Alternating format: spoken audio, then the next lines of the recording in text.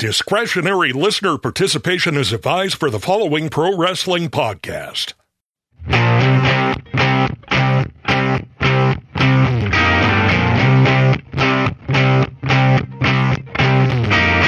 Hello, everyone. Welcome to this week's edition of Stick to Wrestling. My name is John McAdam. This is Stick to Wrestling. It is a podcast that celebrates pro wrestling, usually from the 70s, 80s, and 90s. As a matter of fact, I feel comfortable saying usually the 80s because that's when I really enjoyed it the most. But if you give us 60 minutes, perhaps indeed, we'll give you a raw bone and wicked good podcast. If this is the first time you're checking it out, you will find that out. Before I get rolling, I want to say join our Facebook group if you are so inclined. Good conversation with a bunch of really good dudes, magazine covers, results, photos, whatever you got, we've got it there. Also, if you want to follow me on Twitter, just search John McAdam and follow the guy with the Stick to Wrestling logo as his avatar. And with that, I just want to bring up that this show comes out on June the 9th. 2023, that's going to be exactly 5 years of Stick to Wrestling. The first one came out on June 10th, 2018. So I want to thank all of you for making it a great 5 years. And speaking of making it a great 5 years, I want to bring on a very popular guest who has been on multiple times, Mr. Brad Brightsman. Brad, thank you for coming on. Well, thank you very much for having me on. I appreciate it. No, we always have a good show when you're on, and you are our expert for this week's topic because I want to talk about what went on in the AWA, the American Wrestling Association, 40 years ago, the year of 1983. But before we do that, just a couple of days ago, we lost the Iron Sheik. We certainly did. Was it Tuesday? Wednesday. It was, I found out on Wednesday. I found out like late Wednesday morning. What a character.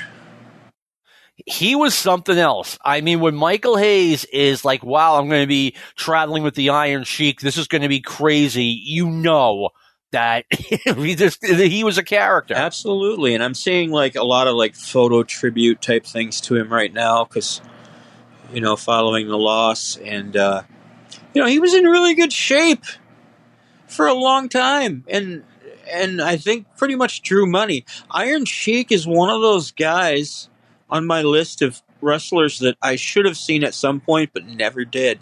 I never saw him perform live. Wow, you never saw him live? Which is crazy because everyone Vern trained eventually came back through. You know, if Vern didn't offer him to, you know, break somebody's leg, which, you know, take that with as many grains of salt as you wish. Yes. But I am a little bit surprised Vern didn't bring him back when the WWF fired him in 87. Yeah, I don't know. Was he?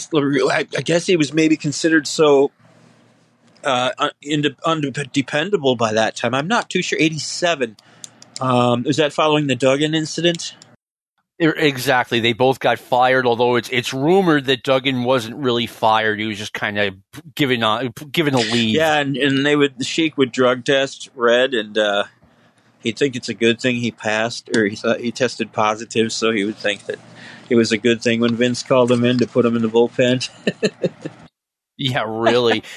Yeah, I'm surprised because, you know, I mean, you're right. Vern brought most of the guys back, and he's working, you know, after the WWF, the guy was working world class in Dallas when that thing was beyond on its ass. Yep, absolutely. There's a bunch of guys like that came through the AWA kind of on their way down, but that Vernon trained or had a hand in. I'm thinking of like Sergeant Slaughter, Jimmy Snuka. He didn't train him, but he was in the AWA. I mean, he may have worked with Vern a little bit in that. He was Lonnie Kealoha in AWA, and who's the third one I'm thinking of? I forget right now. Let's see. Well, there's Backlund. He came back through, but we don't want to talk about that. I'm going to have my own show on that. Another guy that I was thinking of was Superstar Billy Graham, and that's part of the 83 story I have in front of me, so...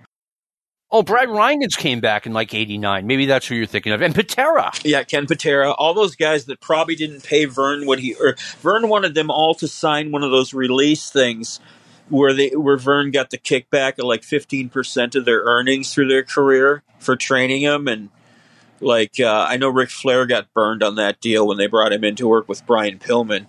It was time for his payoff, and Vern said, "Well, you never paid me for training you, so there is no payoff." Oh, man. Yeah, and I wonder if he did that to some of these guys, because there were guys that were in and out, so it's hard to say. 15%. Yeah, that never holds up in any kind of court of law. You cannot do that. That's considered servitude. I remember the Iron Sheik, when he first came to the WWF, he was called the Great Hussein Arab. And if you are so inclined, anyone listening, one of Bob Backlund's best title defenses was June 4th, 1979 at Madison Square Garden against the Great Hussein Arab / Iron Sheik. So you got nothing going on, you want to check that, you might want to check that out. But Brad, the AWA 1983 was 40 years ago, amazingly enough. And what do you think the biggest story coming into 1983 in that promotion was? You know, the Super Sunday, April 24th thing has been done to death. I can't go through this, my notes here without referring to it and going over it. But I think the biggest story of the year is this is probably the most lucrative year ever for the American Wrestling Association. They were running on 120%. They were running a ton of shows. They were doing great business. The business did drop off a little bit after Super Sunday, but it was still amazing. I think that's the main takeaway for AWA 1983 is that they were just printing money. I mean, it was so hot. They had segued out of working the smaller auditoriums locally here and into the big building, which is an 18,000 seat building, and they were still well with that at the end of the year. So yeah, I think that just the business they were doing was phenomenal. And Greg Gagne has said that he had been negotiating to have some sort of a special on CBS, which, I mean, who knows if that's true, but I see what you see, that business was booming. 83 was kind of a weird year because the WWF booming, world class booming, AWA out of control, Mid-Atlantic kind of in the middle. And then you've got Georgia and Mid-South were both having lousy years. Southwest had, kind of hit the bricks. I mean, they lost their USA network deal, which is kind of all they had. It was like, either promotions were hot or they were cold. I don't know if it's really indicative of the whole country, but I do know, and I remember back, that 1980, later 82 into 83, cable television was exploding in the Twin Cities. It was going everywhere. We first got it at my house when I was growing up. I was young then. It was in, I think, August of 82. And suddenly, there was more than one game in town. And I mean, people had a lot of interest for that. But yeah, I think in Georgia, didn't you have like Larry Zbyszko and the Killer Brooks crap on top? We did. They sure did. And in Dallas, of course, they're printing money. Southwest had screwed up their USA deal. But yeah, a lot of most of the business was just really hot at that time. It was the beginning of a hot, 3 or 4 year stretch for some of the promoters that survived. Yeah, and one thing I want to point out, too, there's kind of a weird false history out there that as soon as Vince expanded and went into the AWA markets, the AWA cratered. It did not. The AWA still was very hot in 1984. Yeah, they were outdrawing Vince. Vince was running the Met Center, which was a more expensive building. That's where the North Stars played, of course. If you're from around here, you know that, of course. But it was like a 5-figure building to run at the time. I remember hearing that. And Vern was outdrawing Vince through 84. And they did have some good houses, and there was no Wrestling Observer newsletter for me in 1984, so I don't have any gates in front of me. But Vern, I think, was outdrawing him through the next year. No, that sounds about right. The AWA had a very strong 1984. Looked like they were slowing down a little bit in 1985. And yes. By the end of 1986, you're like, okay, this is now they are just trying to survive as a kind of a minor league territory. Yeah, it dropped off really quickly. And, it's kind of the way that the way the trajectory was going, I guess, is the best way to look at it. I've got another big takeaway from 83, if you're ready for one, besides the most lucrative year ever. This has got to have been, oh, that's good English. This must have been Nick Bockwinkel's most busy year of his career. And he probably made the most money. And when I was going over results, I found a bunch of interesting things about 1983 Nick Bockwinkel. But that year, he had, as the AWA champion traveling, outside of the AWA, he had 26 dates. I know he was a regular for Paul Bosch in Houston. Yep. He worked in Memphis many times, Louisville, Houston, Calgary. He was up there for a couple weeks. Oh, wow. Lexington, Kentucky, Houston. Only one trip to Japan for him that year, but I've got 26 dates out of territory just for the champion. And when I compile stuff, Chicago confuses me so much because it was kind of a duo promotion thing, and they were always doing their own thing down there. But I look at the local title defenses here in the home base, and Bockwinkel only had 7 title defenses that year, which is actually kind of high because they didn't like to have the champion on every show defending the title. But he did have 7. That was just locally here. I stopped counting how many title matches he had the whole year, but he was very busy. He must have been making a lot of money. Oh, certainly. You know, one funny thing, when I first started getting Japanese tapes, I got them from a gentleman in Japan, and he listed, Bockwinkel was doing a tour in Japan, I think in late 86, early 87, and he had his name as Nichvok Winkle. Like, his last name was Winkle. Anyway. Oh, jeez. As someone who grew up watching AWA wrestling, when did you actually start watching? I would see at my dear departed Grandma Ruth's house on Sunday mornings. I remember back to maybe 76 or 77. I saw Mad Dog Vachon on television when I was very young, and I promptly shat. Well, it just scared me, and I was like, who's that? And I wanted to see more of that. But when I really got the bug, of course, was 81.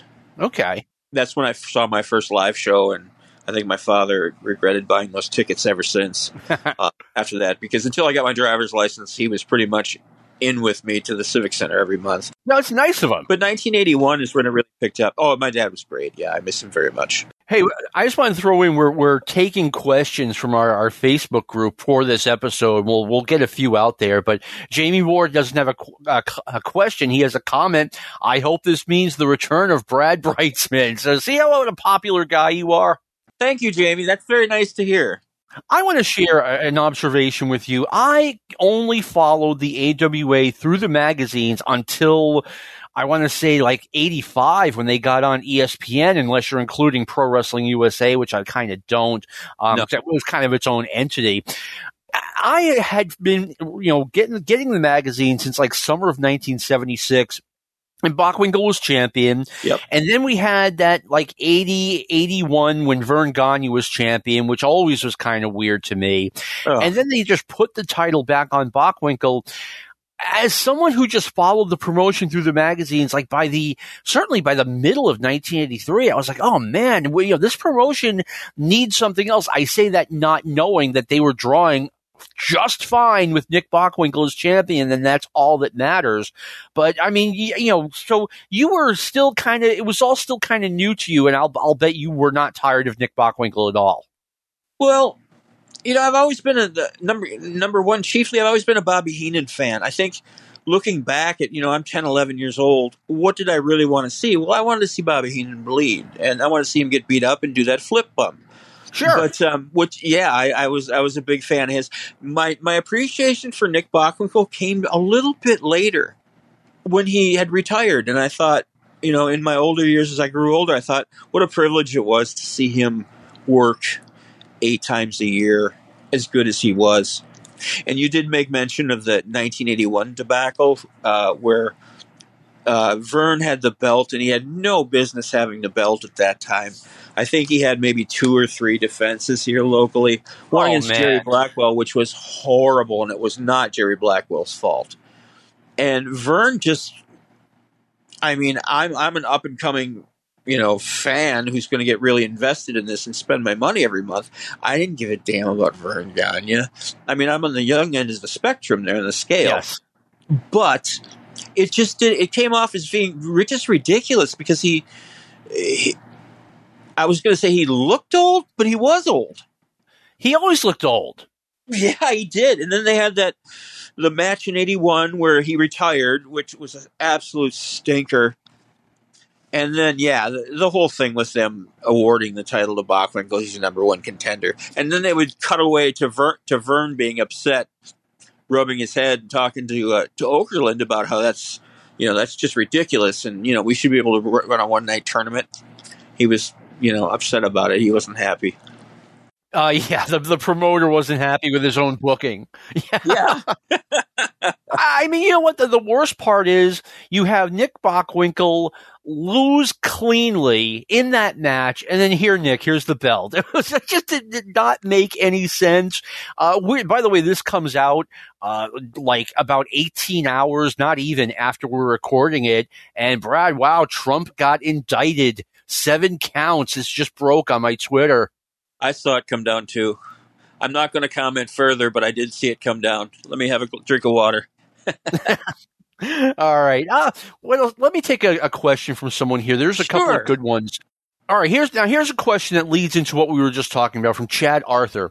Since Vern wouldn't put the belt on Hogan in 1983, who would have been the next best choice to take the title off of Bockwinkel? Brad, once again, growing up, following wrestling through the magazines, I had a hunch in 1980. Okay, I didn't even know that Vern had the big match coming up, but I was like, you know what? It feels like Billy Robinson is going to win this title, and of course he never did. What would have been your thoughts on Billy Robinson taking the title from Nick Bockwinkel, specifically in 1983? Would that have been fine, or was Billy? I know he was past his prime, but could he have had a successful run with the title? Not at that stage, no. Okay. They teased in 1974. They made they did the Angle in the Wrestler movie. But Billy Robinson had his series of serious challenges to Vern Gagne in 74. If it was going to happen, it was going to happen there. They even did the false finish at the amphitheater in the summer of 74, where Billy Robinson pinned him two falls to none, and then they left the building, the amphitheater, the fans thinking that Billy Robinson was the new champion. I had not heard that. Yeah, and then they switched it with a leg on the rope on the second fall. So that happened, and no, I think it's by 83, Billy Robinson was very crusty, and he was very grouchy, and I have another choice for that position, but yeah, Billy Robinson, he was on the first 1981 show that I went to, and boy, somebody next to me said, they call him the man of 1,000 holds, but he looks like the man of 1,000 years. Oh, ouch. Yeah, Billy Robinson's push came a lot earlier, and he would have been a nightmare to deal with, I think, as champion. Who would you have put in that spot? 1983, Rick Martel and Bockwinkel had 2 title matches at the St. Paul Civic Center, and they were amazing. I saw one of them. Okay. Yep, they were very good. He wasn't the one who had the most title matches with Nick here locally that year, but he definitely had probably the best ones. Martel in 1983, that makes him earlier than they did by a year and a half, year and 3/4. I think he could have handled it then. I was thinking either Tito Santana, or my pick would have been Rick Martel. And I think what they maybe could or should have done is, I mean, you don't want to change things up too much because you're successful, but you no longer have Nick Bockwinkel challenging baby faces. I mean, I would have thought about putting the belt on Martel, and I think what they should have done in 84, 85, and what they should have done had they, put it on him earlier, is just go with the WWF formula. Have heel of the month or heel of every 2 or 3 months and just rotate guys in and out. Well, I mean, exactly right. And this is going to go into the Super Sunday thing I'm going to have to eventually touch on. But if Vern was going to let somebody wear that belt, it had to be somebody who could wrestle. That came back and bit him in the ass in 85 when he misbooked Rick Martel as AWA champion. But and Bockwinkel was a huge Martel, he championed for Rick Martel to get the belt once he did. Bockwinkel was a massive fan of Rick Martel's in-ring work, and they had some amazing matches. Strangely enough, though, I got to bring this up, and then we're probably going to have to touch on Super Sunday, I guess. Oh, yeah. Because it's so germane to the year. Martel and Bockwinkel did the same finish at the Civic Center, almost identical to what they did with Super Sunday.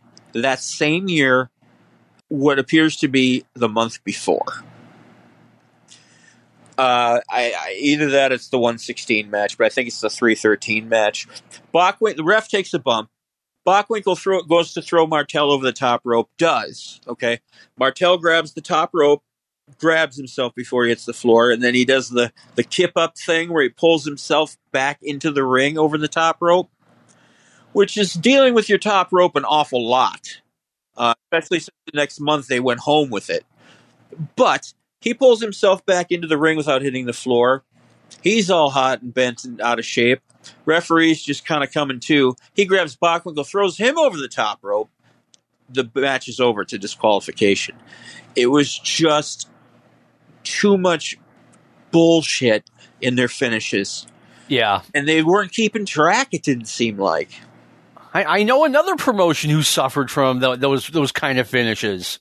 Would you be talking about something Dusty was running? I most certainly would be. I mean, just, you can't go to Charlotte every month and have a Dusty finish and, matches with no finishes. And they kept doing that. And it feels like the AWA was a step ahead there. Yeah, I think so. But, Super Sunday, can we touch on that? Can I go over I was just about to say, Super Sunday, you've got this on your mind. Yes, I do. And I mean, you can't, it's been done to death, and you can't, and it's been the revisionist thing where Hogan, is given the belt, and, this, that, and the other thing.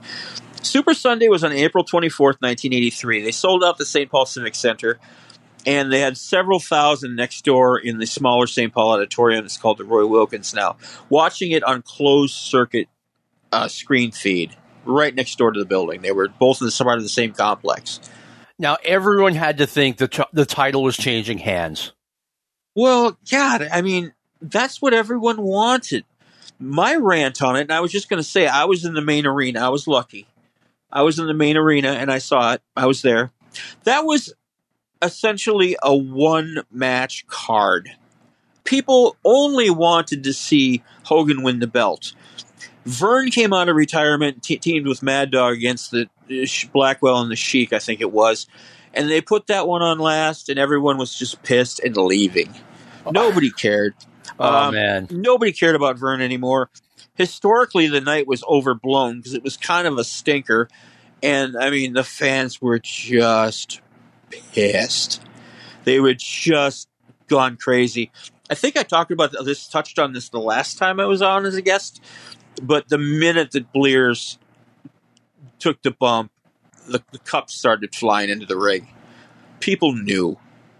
And, I mean, what do? I mean, the story goes in several ways, but you've got Hogan backstage with Vern and probably Greg and Nick, and they're like, okay, they wanted to, if you believe this version of the story, they were ready to say, okay, take the belt, which had to have killed Vern. because to have a muscle-bound guy that really couldn't do any mat wrestling or work. But the story I've heard, and I tend to believe, is that Hogan nixed it because they were having the dispute with the merch payoffs and things like that. And Hogan was going to Japan, and Vern was like, "That's great, but I get this percentage of your booking as AWA champion." And I don't know, have you heard this one, John? I have heard that Vern wanted a piece of what Hogan was getting in New Japan. Yeah, and so I guess Hogan kind of said, "Well, no, we're not doing that." And that night at the building, the finish was changed. That's a really cool. I don't know if it's a fairy tale or not. I can see that happening. But at the 11th hour, Hogan says, "No, I'm not going over because I'm going to Japan and I want to make my money for myself." What do? They had to have been scrambling. The finish they came up with wasn't particularly great, and it made everyone mad. But I mean, it's a tough ground ball. It's weird. But the night, going back to the night, it was overblown hysterically.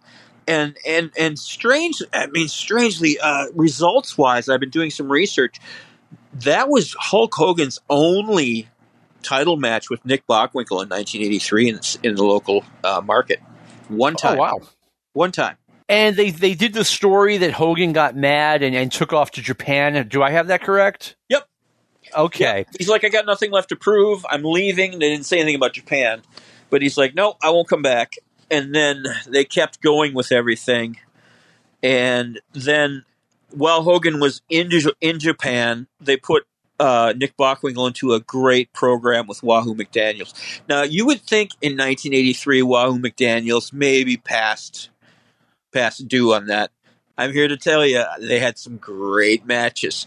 They had 3 title matches in successive months in June, July, and August, all Wahoo. And it was the matches were great. I mean, Bockwinkel and Wahoo were roommates in Hawaii in the 60s. So they'd known each other for a long time. And Wahoo could still go.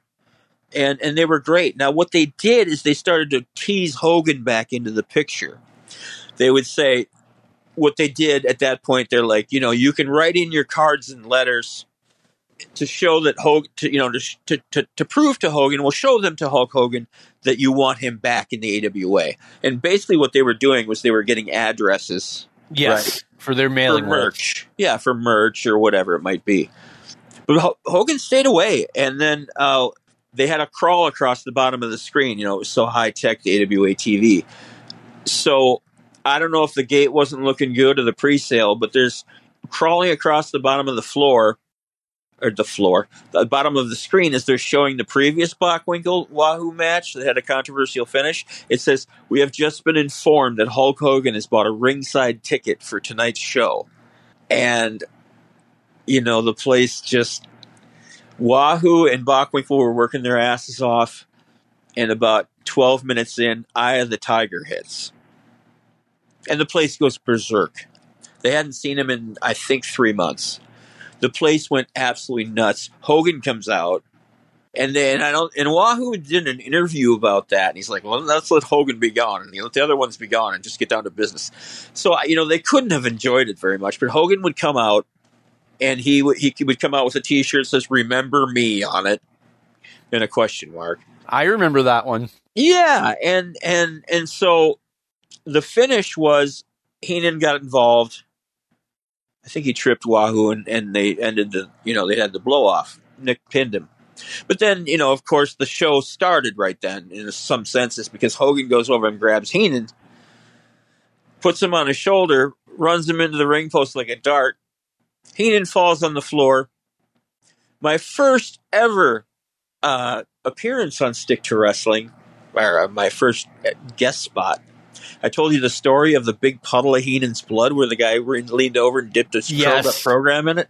That was that night. So everyone got what they wanted. They got to see Hogan. They got to see Heenan writhing around in, half of his body fluids and blood. It was good. Wahoo and Nick had great matches. I want to take a step back here.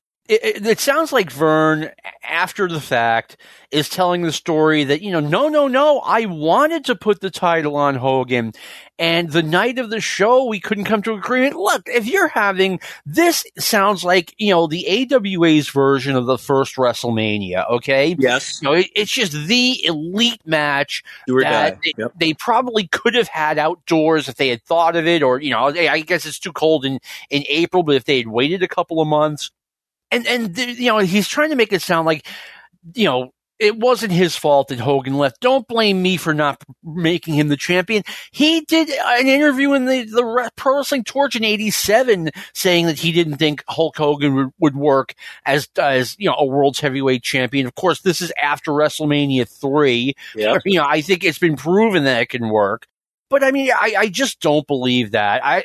Especially if they knew Hogan was going to Japan and, hey, let's try to sneak the belt on him so we can get 15% or whatever. That one does not add up to me whatsoever. No. Yeah. I think this is just the Gagne's, after the fact kind of explanation as far as, oh, no, none of this was our fault. We were going to put the belt on Hogan. Oh, yeah, I don't believe it.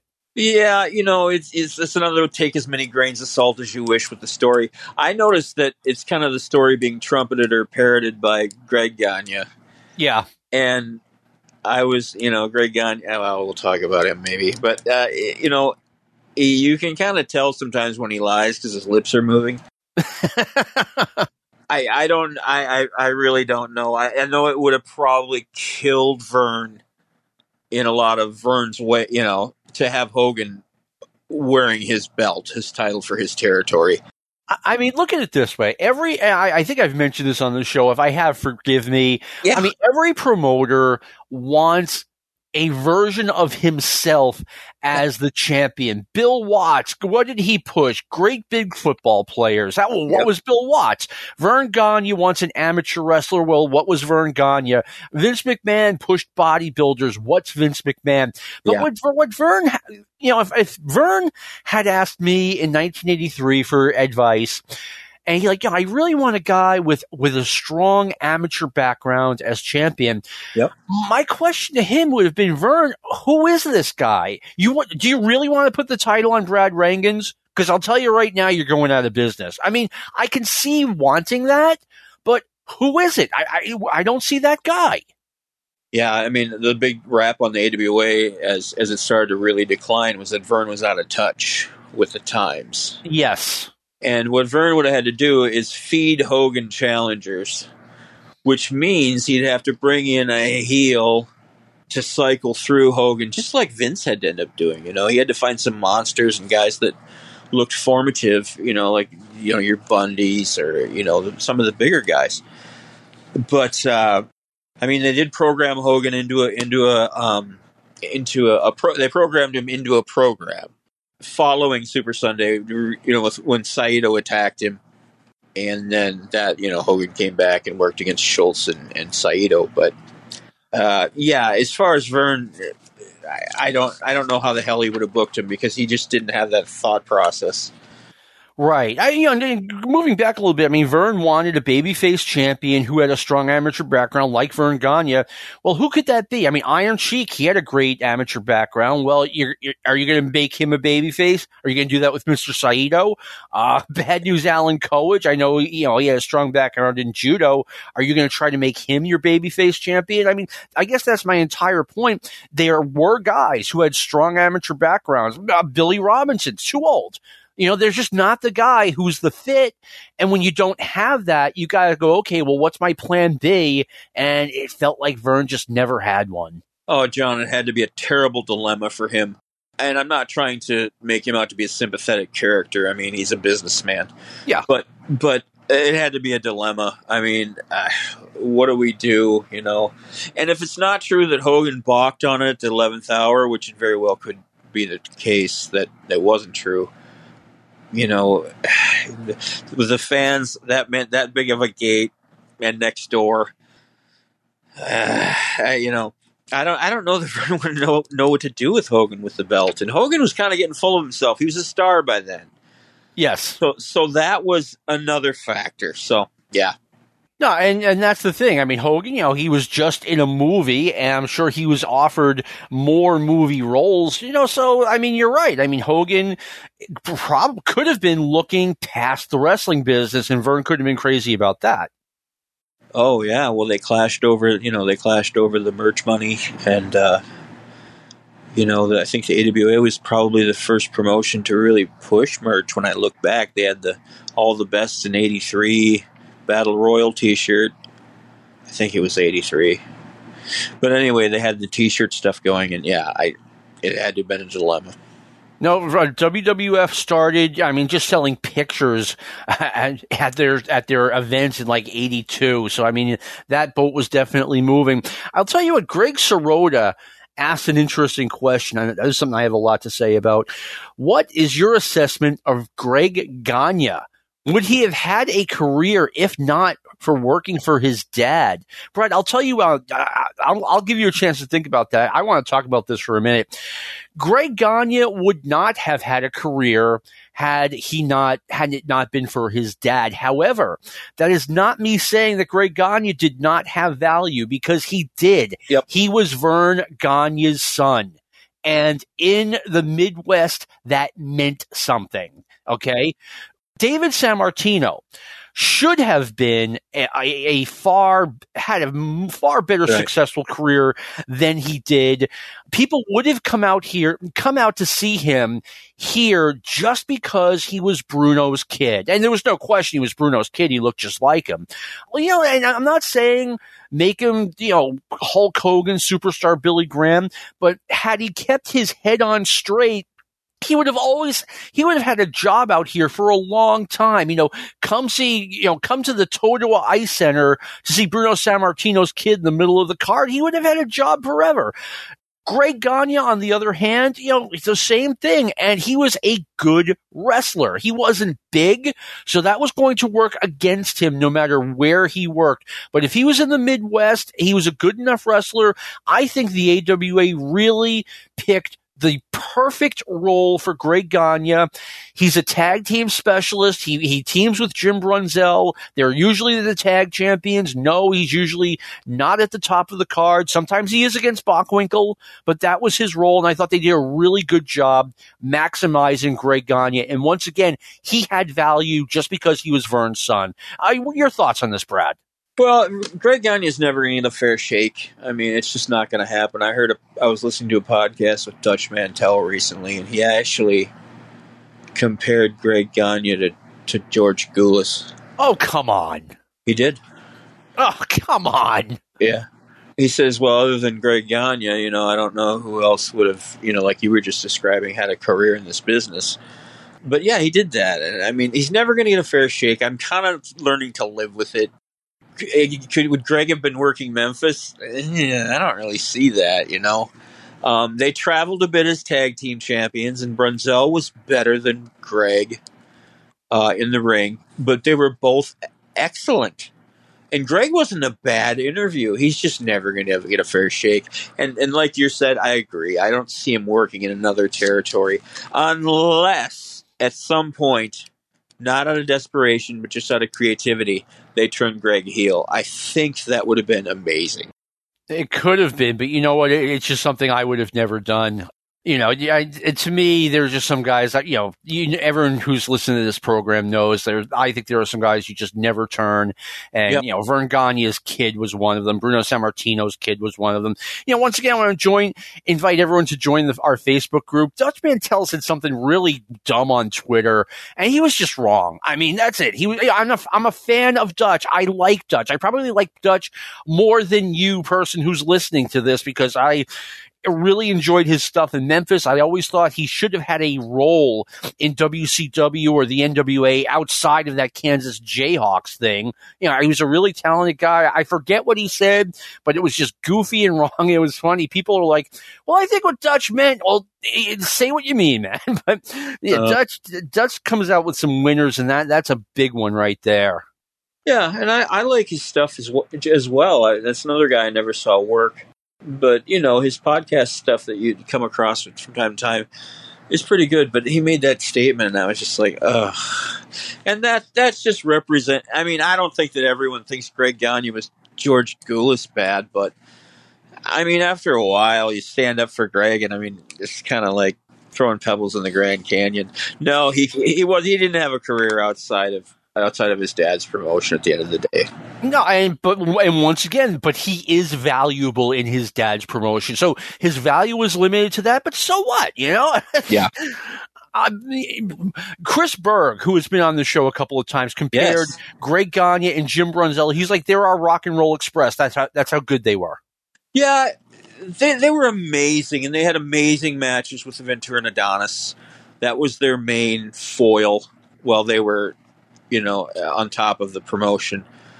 But absolutely agreed, yeah. So what else was going on in the AWA in 1983? What were some of the other feuds that were happening, or some of the other programs?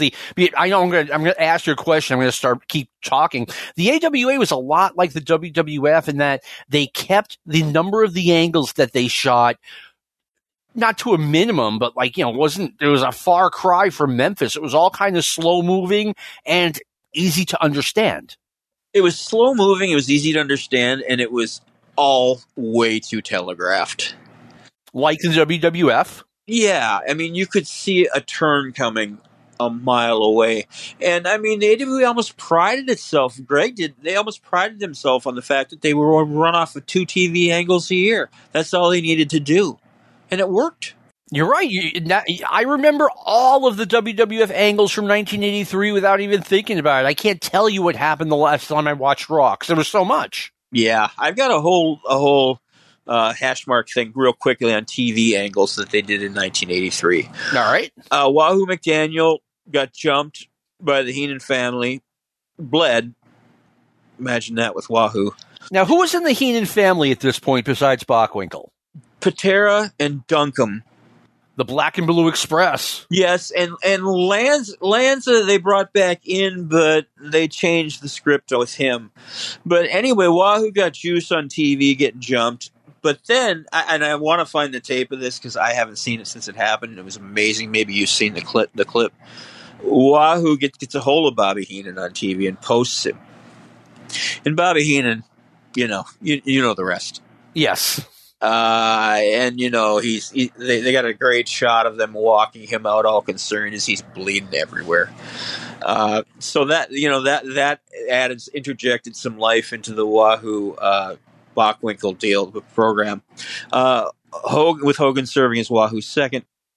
Ringen's Bockwinkel Suplex Fest, which was close to the end of the year. That's what I called it.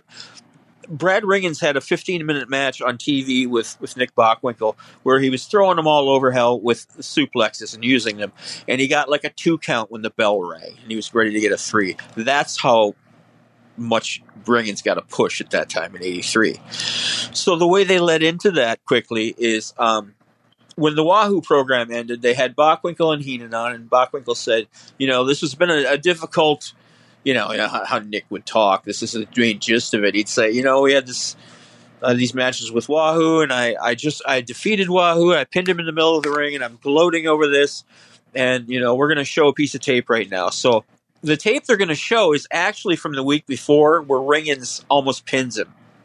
So they cut back to Okerlund afterward, and Heenan's going crazy, and Nick is all pissed.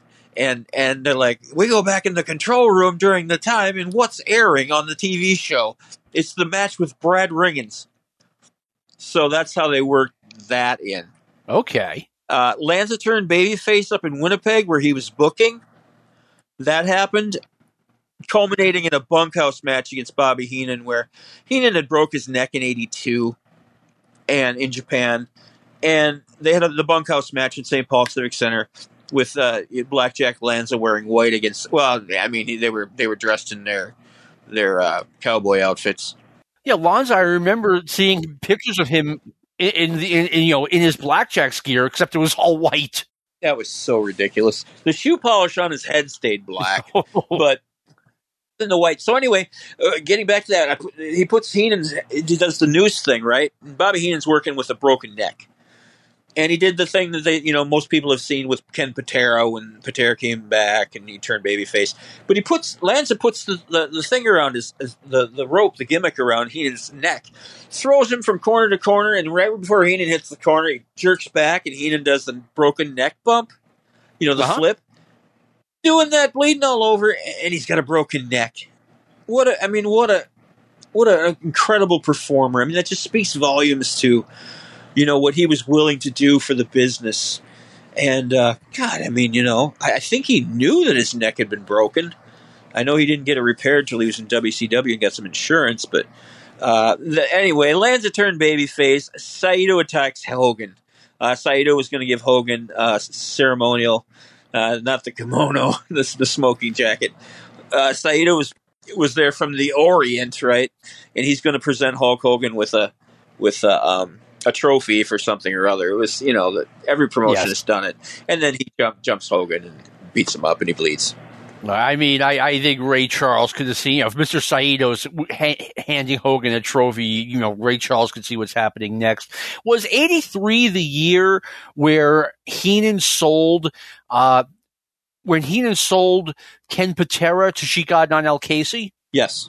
Okay, so that was a big... Tell me a little bit about that, how Blackwell and Patera came together.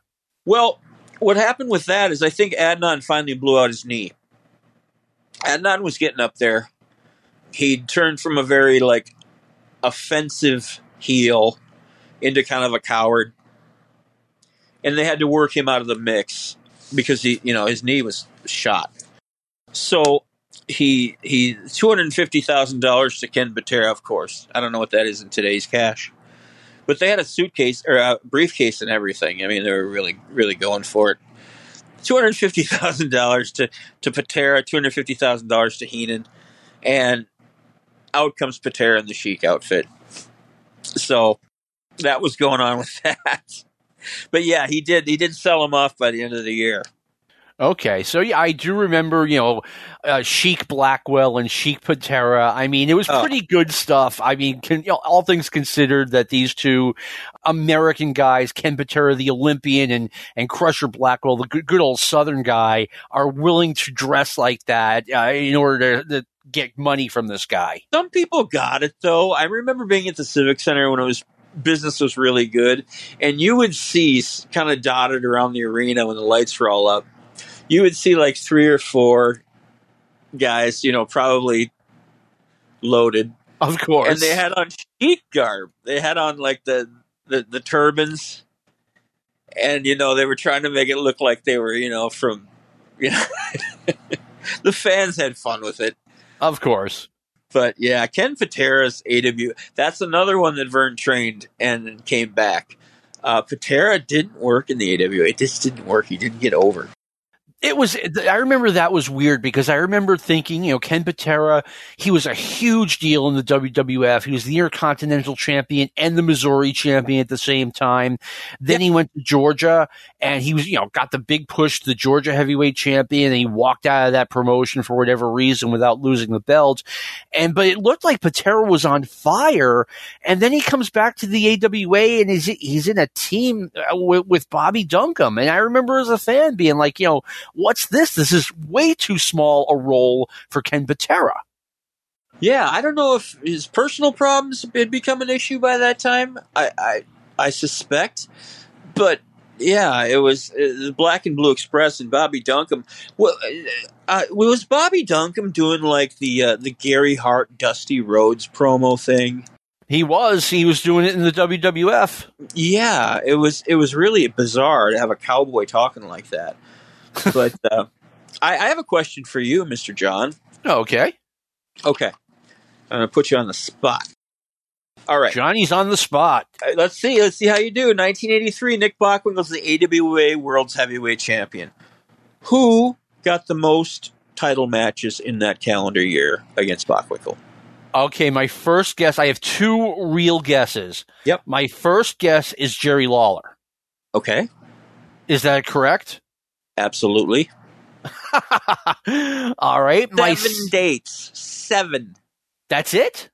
Yeah, it was 7 in Memphis, Louisville, They went back and forth. But yeah, I got 7 matches on my results. All right. Because I know they went around the horn. I love to use that expression here on Stick to Wrestling in the Memphis area. I know they bounced around like Lexington, Louisville, Memphis, of course. Oh, they had some amazing matches. Jerry Lawler's so underrated. And you put him in there with a pro like Bockwinkel. And the angles they were using with Andy Kaufman, they worked into that one. And they had the belt held up in Memphis for another one. And they were great. But I was compiling it. I'm like, shit, did Lawler have a lot of time with Bockwinkel? So Nick must have been doing okay working in Memphis. Heenan never went down there because they wouldn't pay him. So of course they would have Bockwinkel with Jimmy Hart, who is, whatever, however they worked that. But yeah, it kind of blew my mind that Jerry Lawler, 7 title matches. We're almost out of time, and this happens every week. The hour goes by really fast. I want to answer. We're talking about Jerry Lawler. Chris Chenault asked. Jerry Lawler was in Chicago and the Twin Cities several times in 1983. Nick Bockwinkel was in Memphis feuding with Lawler. Do you think Lawler would have been a draw as AWA champ in 1983? No. 2 quick things. Number one, I saw a match. I think I have it on video, and I saw it in the magazines in Chicago. Jerry Lawler against John Tolos. And it's like, how old? I remember being a kid and being like, John Tolos, I haven't read about him since 1976. He comes back 7 years later. Brad, I heard you say no. No, that's Lawler? correct. No, Lawler and Tolos was on Super Sunday. Oh, okay. And yeah, John Tolos, nobody knew who the hell John Tolos was in 1983. And he certainly didn't look the part. Lawler had a title match with Bockwinkel in Chicago. Okay. Just a one and done in Chicago, but I got on my notes here. I've got a couple of in and outs. Too. Lawler did like some heel promos, but by the time Super Sunday rolled around, they had moved him over without much fanfare. Okay. And he worked with John Tolos. I got Superstar Billy Graham was in and out. Oh, that's right. And just not the ghost of Superstar Billy Graham. Oh, and I was excited. I mean, I'd seen his stuff with Backlund from '82 on the USA Network, but I was still a Superstar Billy Graham fan looking backwards on his previous run there and whatnot. I'm really a big fan of his, but he was just beyond shot. Yeah, it's sad to say, but he was. Yeah, and it got worse for him actually after '82. But he was in and out, didn't make a dent. Nobody batted an eyelash, and it was kind of sad in that sense. Yeah. All right. Well, yeah, I do know what you're saying. I mean, I grew up a big Superstar Billy Graham fan, and seeing him when he was shot on WTBS in 1985 was never fun. But to answer Chris's question, I think you and I are going to disagree on this. I think Lawler would have gotten over as champion anywhere. And when I say that, I think they could have brought him in Backlund's place in 1976, and he would have gotten over in the WWF. And I've had people, tell me I'm crazy for saying that. Look, Lawler, I think, could talk you into the building no matter what. And the same, I think he would have been a good NWA champion. A little small, but he still was a great worker. And yeah, I think if the AWA had turned him loose in 1983 and made him the guy, which he didn't want to be, he was making plenty of money in Memphis and just staying home, but let's say that wasn't an option, I think he would have done great as AWA champion. What do you think, Brad? I agree with you. I don't have any problem with that. Jerry Lawler was a master craftsman, be it on the microphone. I mean, and he had the benefit of the great booking and a lot of fun they had in Memphis. And they could take the most ridiculous shit, and Lance Russell could make it seem. Yeah. Lawler was. I mean, I hope we don't lose the King anytime soon, but I think the appreciation for him is going to skyrocket because he was just so entertaining, and a guy that never worked out. He just went and he talked, like you said, he talked to people into the building. But I've never seen a bad Jerry Lawler match. Well, I'm sure. I mean, 15 years ago, he was still working every now and then. Right. I've avoided those matches. I went to the Mid-South Coliseum in 95, it was Jerry Lawler against Buddy Landel, and it could have been more obvious that Jerry just wanted to, mail it in and get the hell out of there. But that, he had been working the building for 20 years. It was just another Monday night for him. Brad, before you go, I'm sorry, go ahead. Speaking of getting the hell out of there with the Mid-South Coliseum, I was in Memphis, I think 25 years ago. I did the Graceland thing. I'm a huge Elvis fan. Okay. I went to Sun Studios, and then I wanted to go see the Mid-South Coliseum. And we turned around and left. The neighborhoods were getting pretty rough over there. The neighborhoods could get rough in Memphis, to say the least. Yeah, but it was people were very nice, but we were just lost, and there was no GPS at that time. Yes. But I just got a Memphis Mid-South Coliseum T-shirt, as a matter of fact. Nice. I am with the buildings, so. All right. What was your, real quick, what was your kind of takeaway from being at the Mid-South Coliseum? A lot of tradition in that place. I mean, I'm glad I got to go see wrestling there twice. I went in 88 and again in 95, and I can say I was there. And, I mean, the 88 show wasn't very good. The 95 show wasn't good at all. The 95 show was okay because they were doing the Smoky Mountain invasion thing. Yeah. So that wasn't bad. But, right. I mean, like I said, I wish I had been able to go in like 78 or 82 when things were really rocking. Here's what I wanted to ask you before we end this episode. How did you find out that Hulk Hogan and Gene Okerlund had both left the AWA, and what was not just your reaction to it, but the general reaction to it? What happened was Hogan was the first, I want to say. Sounds right. And I think, it might have been the exact same time. What happened was, I was in high school, I remember this, and what happened is Hogan called into the local Hits FM radio station, the hottest one in town. He called in and talked, was being interviewed, quote unquote, about how he went to New York and won the Real World's title. Oh. Yeah, I remember having a couple of friends tell me about that, and then I got a chance to hear it later. But that's what he did. And then Okerlund just showed up on WWF TV. And what a massive, massive loss Gene Okerlund was. I think you've posed the question at one point on Facebook about, who was a bigger loss, Hogan or Okerlund? And I said, that's a really hard question to answer. Okerlund was so great at what he did. He was amazing. Even when he went to New York, he was just amazing. Such a talent. Well, he was definitely different than anything we'd ever seen. I confess it took me a while to get used to Gene Okerlund and, his Carnival Barker type thing. So camp, yeah. But I wasn't used to it. I was used to Vince McMahon and returning to Madison Square Garden. It's like I said, it's all what you grow up on. Brad, thank you for taking the time to join us once again on Stick to Wrestling. I've been looking forward to talking 1983 AWA with you. Absolutely, thank you for having me on the show again. I really appreciate it, and I get some kind comments afterward, and I really appreciate that too. That's very, very kind.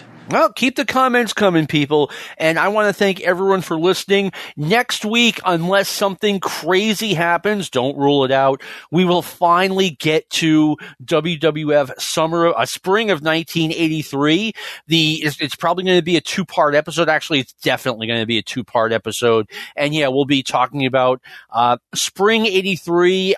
The second part will come out when summer has already begun, but we'll finally get this out. We'll get to summer 1983 as well. So thank you everyone for listening. I want to thank Brian Last for giving us this forum. I want to thank Lou Kippelman for all the great work he does, especially on this show. He's got a really quick turnaround time. So Lou, thank you for doing what you do. And this has been a production of the Arcadian Vanguard Podcast Network. This concludes our podcast day.